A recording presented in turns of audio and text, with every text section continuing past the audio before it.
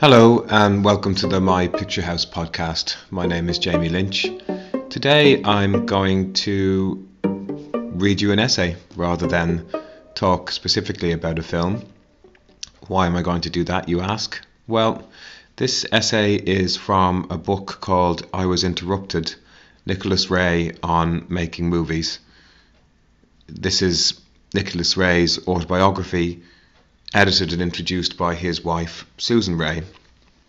Nicholas Ray was an American filmmaker. He was born in 1911. He died in 1979. He was among the most gifted filmmakers to work in post-war Hollywood cinema.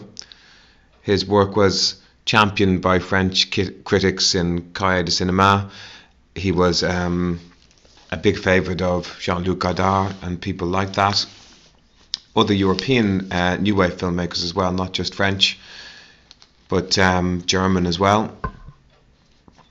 And he made films mostly within the Hollywood system, which is interesting in itself because they have a very independent feel and they appealed very much to people who would become great independent filmmakers or very well-known independent filmmakers. He made Rebel Without a Cause, he made Johnny Guitar, On Dangerous Ground, 55 Days in Peking, In a Lonely Place, and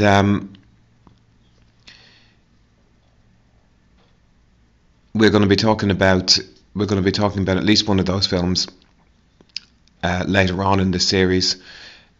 Individually, because at least one of those films is going to make it onto my list of the films that have been most important to me. But this book is his second attempt and his first published attempt at an autobiography, and in it there's an essay, and in that essay there's one idea that's become extremely important to me in my life in general, as well as just thinking about films. It's an essay called In a Pea Pod. I will say before I read this, I'm going to read the whole essay. The reason I'm reading the essay on the podcast is because, as far as I can tell, the book is out of print. It was published by, I think, Cambridge University Press. I'm just going to check. University of California Press. It was published by University of California Press, Berkeley and Los Angeles, California, in 1993. The copyright is with Susan Ray, and as far as I can tell, this book is out of print at the moment. Just looking it up online, it's pretty much impossible to find a new copy. So for that reason, I think it's okay to read out this one essay and just to share these thoughts that have been very important to me and informed my thinking about a lot of things since I first read this essay. Also, I would advise you, if you can, to go out and get the book and read the book. It's very interesting. If you're interested in film, interested in the process of making films, if you're interested in acting, theatre making, it's a fascinating book to read. But you can get second-hand copies, but they're quite expensive because it's not, I don't think, actively in print. So here is the essay. As I said, it's called In a Pea Pod, and it's written by Nicholas Ray, and it's from the book I Was Interrupted by Nicholas Ray.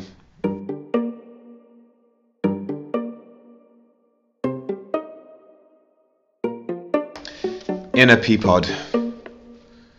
In the free association, self-ridicule and ego trip of my first attempt at an autobiography, I didn't mention filmmaking at all, although it has been and is, with perhaps one or two rare exceptions, the whole mainstream of my life. That for which I have over and over again sacrificed and tried to regiment personal life. Perhaps filmmaking for me is more personal than any of the personal things. I do not believe in the auteur theory, as it has been adapted by critics and turned into a gimmick for them to write about. And I do feel the need to question whether we filmmakers are auteurs in the artsy sense of the word, making the embroidery more important than the theme.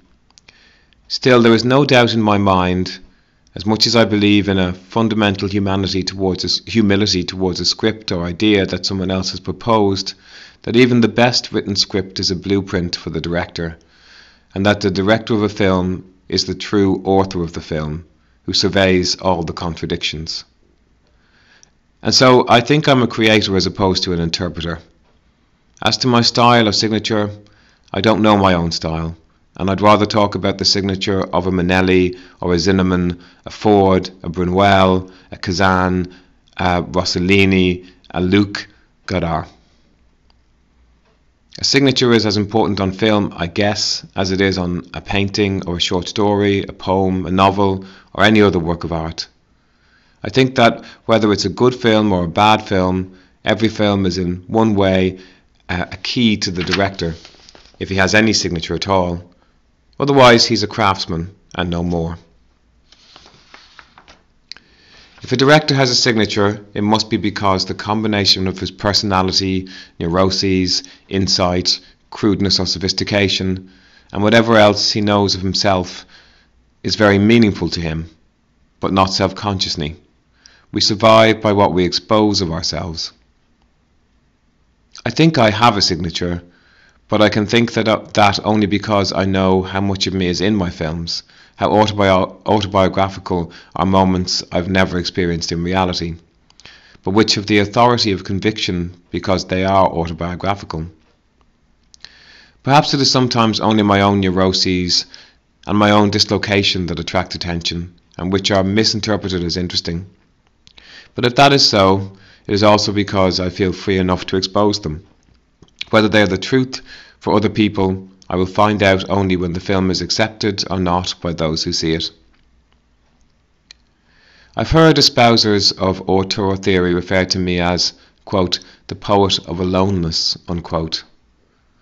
I can't discuss the need for people to connect without connecting the void, space, and time with the need for people to connect.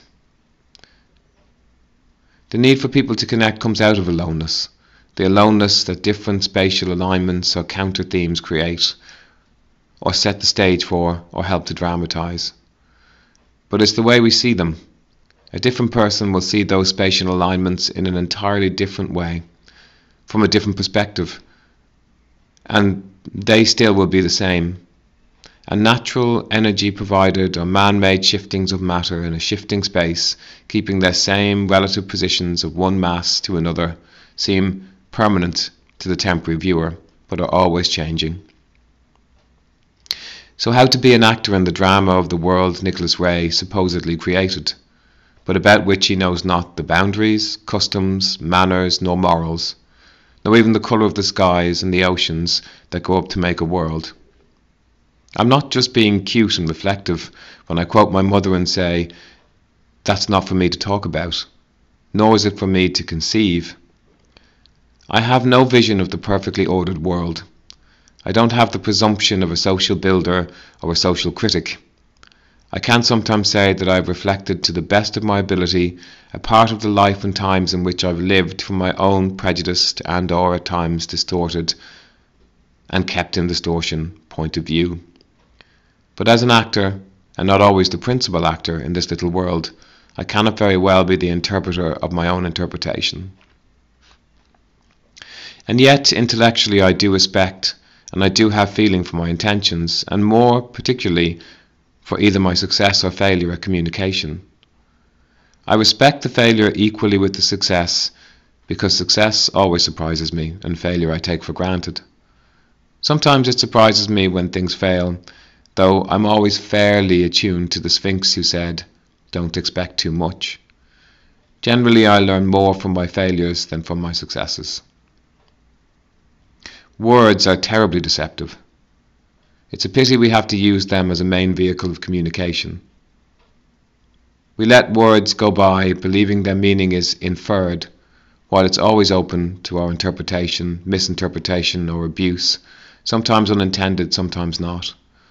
It's always when I realize that I'm dangerously close to something meaningful to me that I resort to the attack or flip phrase or an attempted humor, sarcasm, satire. I do this in order to protect the privy world I'm trying to approach and expose, hoping to reach a deeper layer of interest in the so-called personal aesthetic.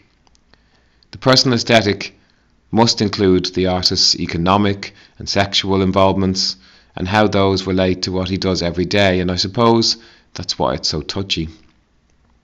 So what am I trying to say?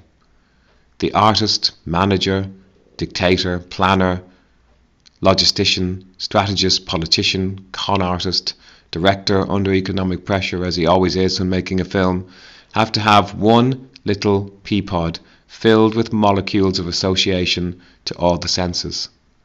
That pea pod is the repository of all his prejudices, character defects, angers, promises, hopes, conceits, vanities, loves, regrets, sentiments, as well as an automatic censor. Everything resides in the same little pea pod, which wanders around from bloodstream to air pocket to joints of bones.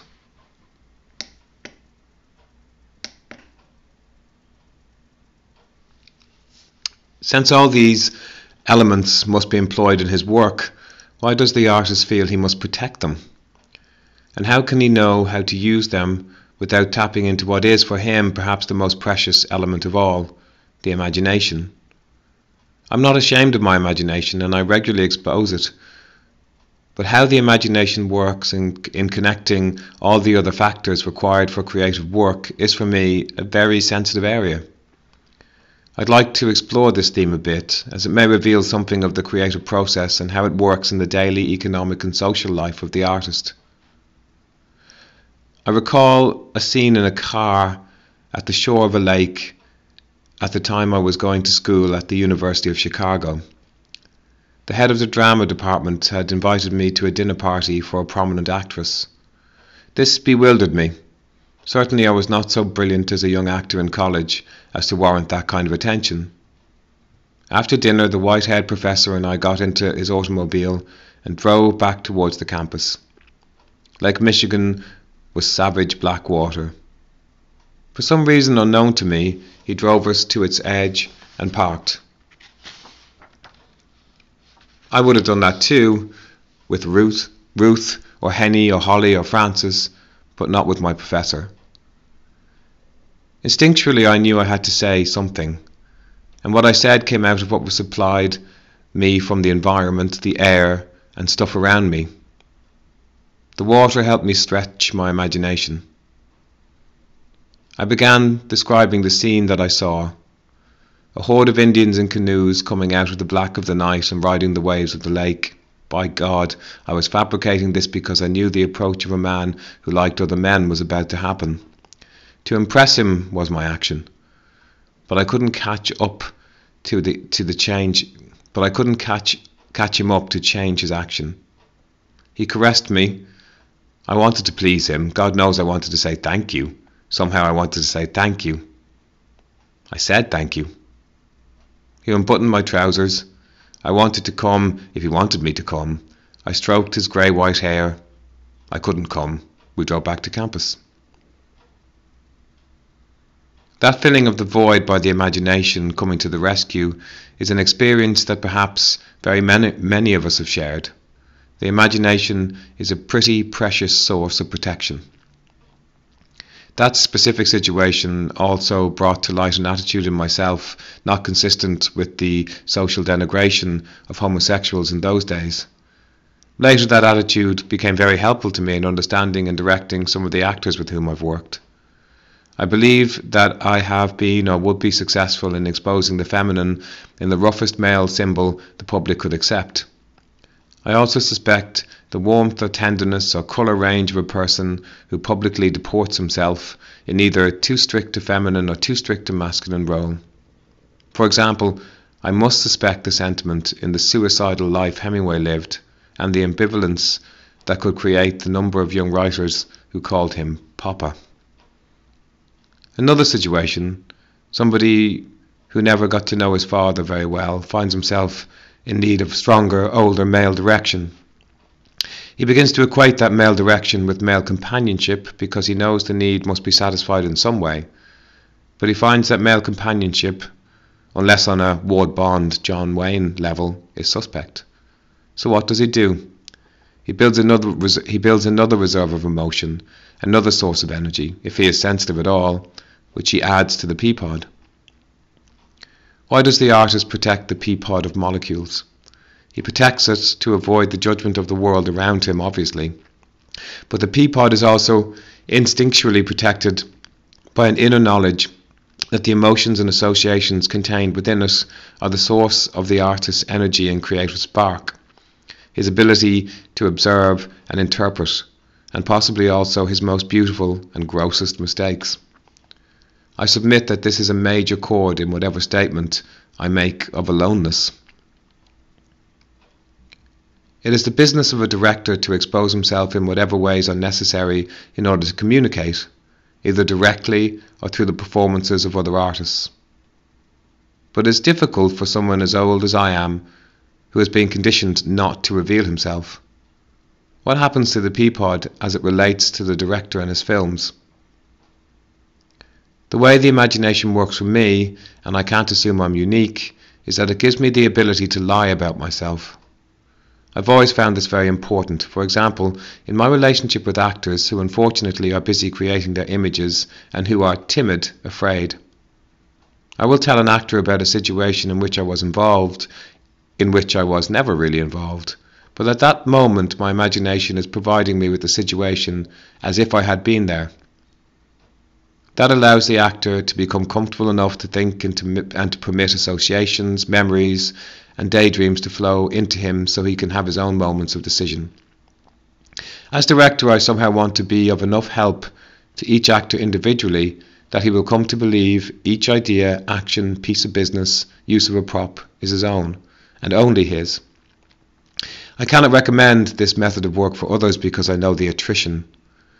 I know the connotations and involvement, the wearing and tearing involvement that it demands. I do it this way. I have to do it this way because I'm not very glib and I'm always a bit suspect of the rules of the game. I don't believe in the rules of the game. I just don't believe there isn't any exception every time, somewheres. If the rules were right, I think people would generally embrace them and expand and add brightness and colour and desirability to the rules. Instead, rules are suffered, rules are obeyed instead of enjoyed, and they represent fences and barriers. I don't think they can be very good. I don't think they can generate progress in a man.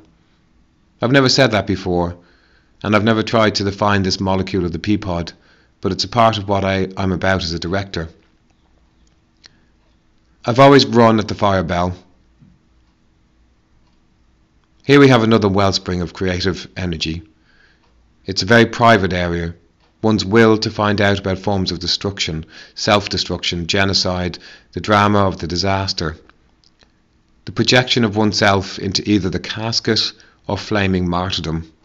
All contain the origin of symbols with which we've become very familiar. My friend Les Farber, who wrote The Ways of the Will, said that the moment the poet, philosopher, psychologist, psychiatrist, writer or movie director admits that man can destroy himself, then, whether he likes it or not, he is involved with the metaphysical. Adventures into the metaphysical and mysticism are components of another molecule in the peapod. Perhaps my own connections with the metaphysical are too precious or too unformed to permit their being approached by anybody asking a question that could touch and tingle or sever the nerve of communication. But the director must expose, and unashamedly, whatever he truthfully feels about those things, even if what he feels is abhorrence. The other night, watching the first 2 reels of On the Waterfront on TV, I was again struck by Kazan's translation of To Be or Not to Be. That's what the film is about. It's not about the waterfront, it's about to be or not to be, and that lies in the hands of man himself. There was a period when I examined why I liked certain colour combinations. Why, for example, I believed that blue and green should never be together. I felt they clashed. Even though nature filled everything around me with blue and green, and it took me years before I could buy any painting that had brown and red on the same canvas. Finally, it was a remarkable day to me. I bought 2 paintings by a French artist just because they had brown and red together. I don't know why, and I don't think it's worth exploring, because there's really no answer except we are all products of our neuroses. Our personalities, our characters, and our various degrees of education and its opposite, its damn near opposite, knowledge, are all products of our neuroses. Some things I just can't explain. Some things on colour, composition, and either my bad taste or my good taste. Hearing enough influential people repeat that I had a signature of my own, I became unhealthily self-conscious for a while, and not really investigative. But it never occurred to me that because my mother did not drop me on my head while listening to her first jukebox, I developed a healthy respect for all expressions in music. Then there were the very matter-of-fact answers. I did it because I knew it was the only thing I could do, or I did it because I had to save money somewhere so I could add it to the most important scene, or I was lucky in a decision forced on me by the weather to take an exterior inside and the interior turned out to be much better than what I could have expected from the exterior. Or a producer said, we have to save money, we have to cut out some sets. So I shot an exterior, and the exterior turned out fine. There's no self-aggrandizement to be had by making a big song and dance about how brilliant I've been. It's so much more often just a matter of given situations, and a director's days are filled with these situations. To face them, I've needed everything within me to be working so that they do turn out well. But at the time, I didn't know that they would. At the time, I'm not investigating myself. I'm either responding or I'm not responding. I'm in tune or I'm not in tune. My instrument is working or it's clogged. Sometimes there are accidents that are discoveries of myself or illuminations of an intention of the subconscious that get on film without my realizing it. If after wrestling with all the details and influences and pressures and logistics and everything else at work upon me and within me as a director every hour of the day, I discover that little surprise and know either instinctively or professionally that I found the truth of a scene, that's the kind of accident I mean. It's a revelation. It's kind of a wonderful magic moment when I see it's there. Film is so much of an experience.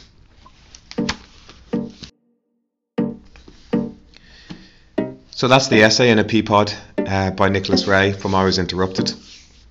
And as I said, if you can find an affordable copy of the book, I would advise you to go out and read it. It's very interesting. Somebody who worked within the Hollywood system and outside the Hollywood system and who was respected in both areas, and somebody who made just some really, really wonderful films and was extremely thoughtful and self-reflective about them. On another note, I think I learned the word attrition from that book. It's mentioned by Susan Ray in the introduction, and he mentions it again there. I'd forgotten that he mentioned that he uses the word attrition in that essay. And when it came time to make my student film, my graduation film at Dún Laoghaire College of Art and Design, I chose to call the film Attrition, and I think that was very much down to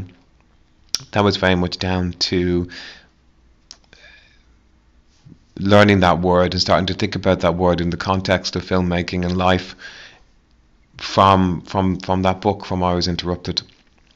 We'll talk more about, maybe, I think, for a little bit of fun, we'll talk more about that film and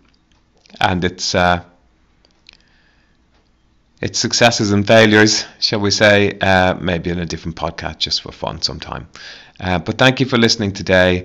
My name has been Jamie Lynch. It still is Jamie Lynch. I hope you enjoyed the podcast. If you would like to contact me, you can at picturehousepod@gmail.com, and I'm on Twitter at picturehousepod. I really would love to hear from you.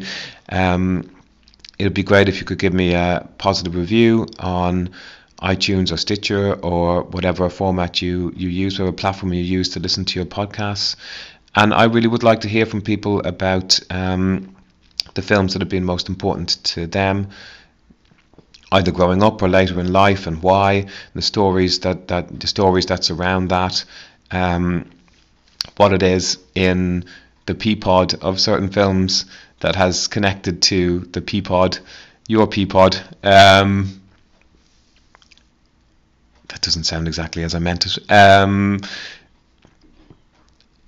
has sparked something really important for you. So once again, thank you for listening. Bye.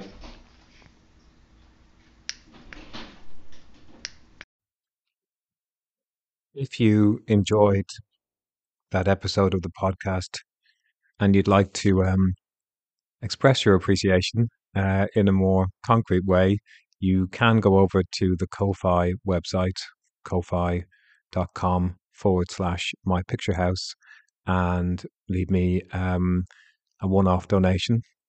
Buy me a cup of coffee. It would be extremely appreciated. Also, of course, if you'd like to contact me, you can do so on Twitter at PictureHousePod, or by email, picturehousepod@gmail.com. And I'd love to hear from people who are revisiting these films maybe for the first time in a long time, and any memories that you have of them. I'd love to hear about films that I haven't talked about yet that mean a great deal to you, that changed the way you saw the world, and that live in the Peapod inside you that contains all your most important associations. And if you're someone coming to these films for the very, very first time, I would really love to hear from you too. Once again, thank you so much for listening, and hopefully you'll tune in again next time. Bye, Slán agus Beannacht.